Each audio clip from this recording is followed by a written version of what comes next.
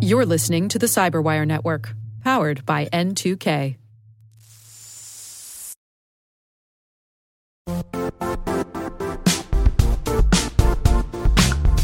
And now, a word from our sponsor, Zscaler, the leader in cloud security. Cyber attackers are using AI in creative ways to compromise users and breach organizations. In a security landscape where you must fight AI with AI, the best AI protection comes from having the best data. Zscaler has extended its zero-trust architecture with powerful AI engines that are trained and tuned by 500 trillion daily signals. Learn more about Zscaler Zero Trust Plus AI to prevent ransomware and AI attacks. Experience your world secured. Visit zscaler.com/zerotrustai.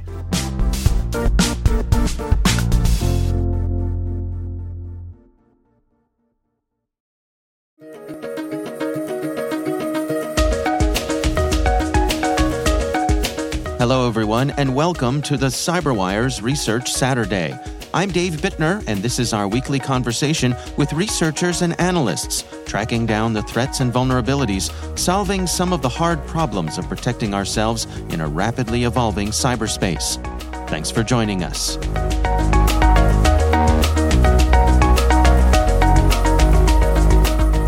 Crytox ransomware has been around since at least 2020, but it hasn't been in the news. We haven't seen anything major back then. That's Deepan Desai from Zscaler.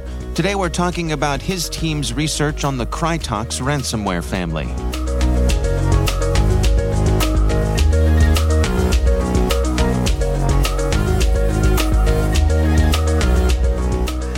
In September 2021, the team actually noticed a company, named RTL. It's a Netherlands-based company that was hit, and it was publicly acknowledged as well.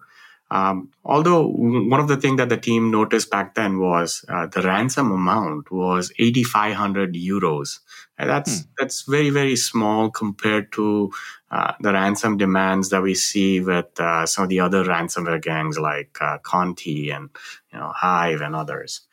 So we've been tracking the payloads. We've been tracking the developments on the campaign side as well. And one of the things that the team noticed over here was, unlike many of the other ransomware groups, Crytox ransomware does not perform double extortion attacks.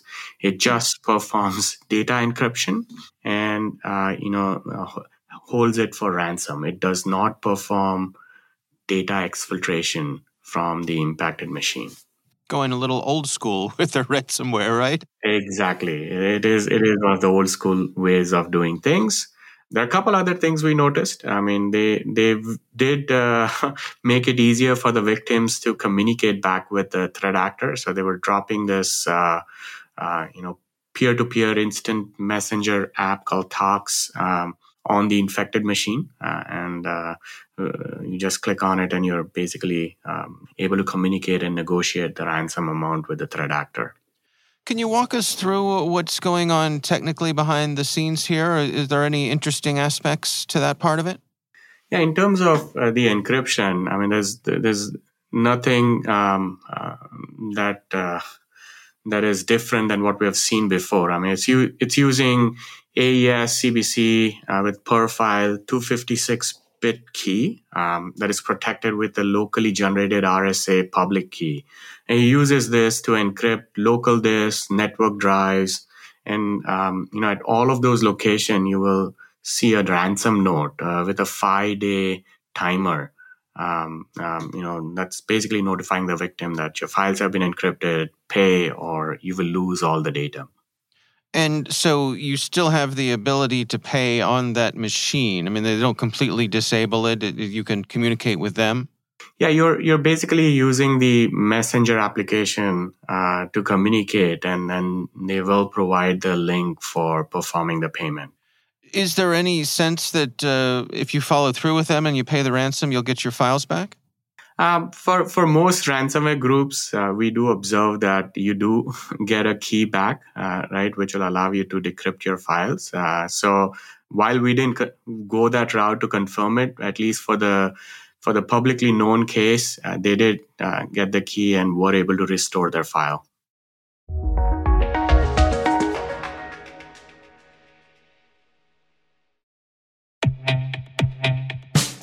And now, a word from our sponsor, 6sense.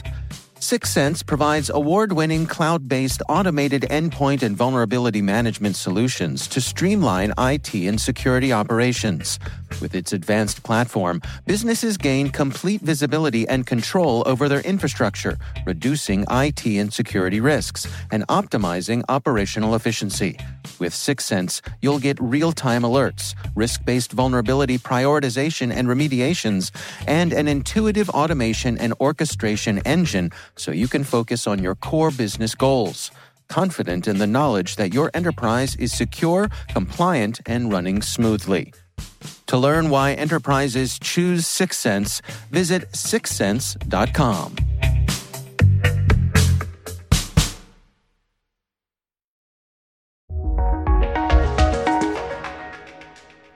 It's interesting that the ransom demand is so low, and I wonder if they're comparatively trying to fly under the radar compared to some of the bigger players here.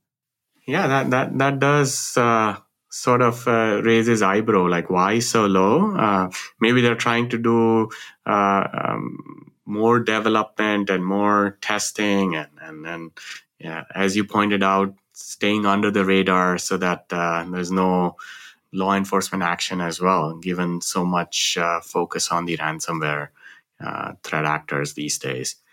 We also noticed, actually, while the team was analyzing some of the payloads, that the encryption mechanism that they've used, it's actually prone to some weaknesses that could actually allow some brute forcing methods, that can result in us decrypting the files as well. So definitely not one of those, sophisticated ransomware payloads.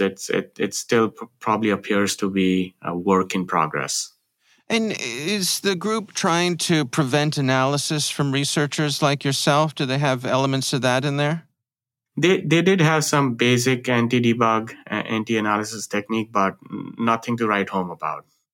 Okay, nothing sophisticated. I mean, is that pretty much what you're seeing here with this group, that we wouldn't rate their sophistication as being particularly high? And that is accurate, yes. Yeah.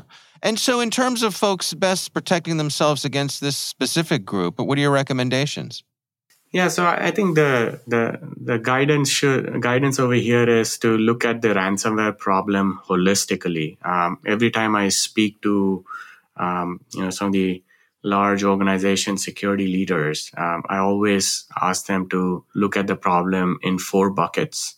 What are you doing to reduce your external attack surface? Because when these gangs go after you, they will first try to find out what all things are exposed. They may come through one of the users falling for a phishing attack. They may come after you through an asset that is exposed to the internet. It could be a server, it could be a workload, it could be your system sitting in the corporate environment. It could be VPN, as we have seen before.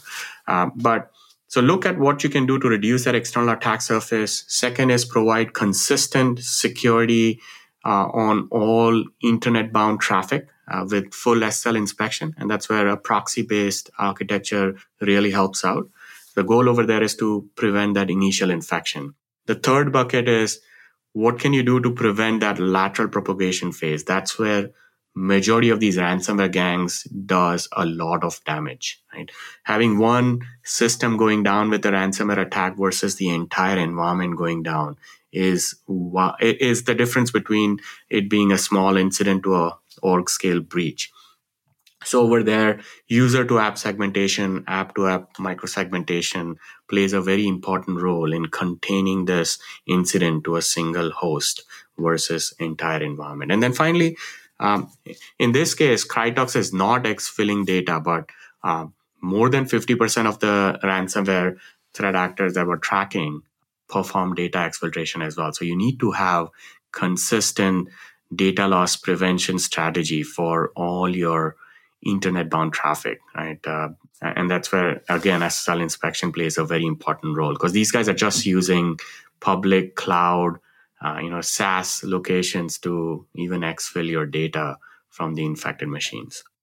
Yeah, it's really interesting to see as the ransomware, ecosystem continues to evolve, that we have players coming in and running at all different levels. I think it's perhaps easy to say that these folks are kind of at the entry level, not terribly sophisticated, not asking for a lot of money, trying to go unnoticed. And then you have that all the way up to the big players and everything in between. Exactly. Yeah, it's a gamut. It's a pyramid model where there's highly sophisticated gangs at the top, and then there's dozens and dozens of these new kids on the block or more work in progress kind of ransomware gangs. Yeah. All right. Well, Deep into Psy, thanks for joining us.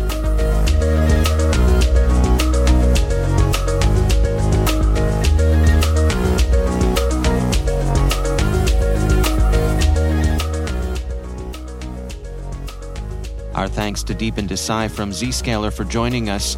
The research is on the Crytox ransomware family. We'll have a link in the show notes.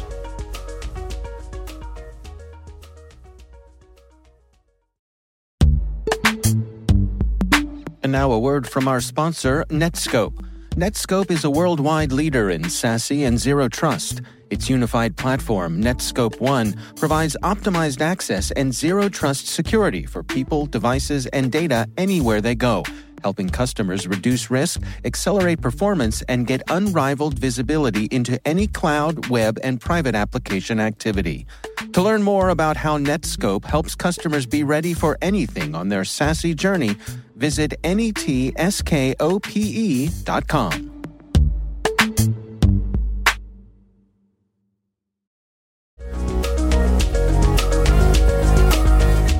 The CyberWire podcast is proudly produced in Maryland out of the startup studios of Data Tribe, where they're co-building the next generation of cybersecurity teams and technologies. Our amazing CyberWire team is Rachel Gelfand, Liz Irvin, Elliot Peltzman, Trey Hester, Brandon Karpf, Eliana White, Paru Prakash, Justin Sabi, Tim Nodar, Joe Kerrigan, Carol Terrio, Ben Yellen, Nick Valecki, Gina Johnson, Bennett Moe, Chris Russell, John Petrick, Jennifer Iben, Rick Howard, Peter Kilpie, and I'm Dave Bittner. Thanks for listening. We'll see you back here next week.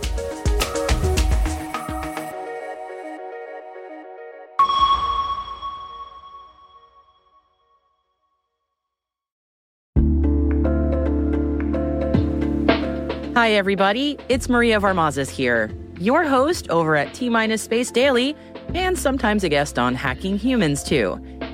We here at N2K CyberWire work hard to bring you concise, intelligence-driven news and commentary, and we'd like to know how we're doing. Please take a few minutes to complete our audience survey and share your feedback to help us continue to grow and meet your needs. Visit cyberwire.com/survey. That's cyberwire.com/survey to get started. Thanks so much for your input as we reach for the stars. It means the universe to us.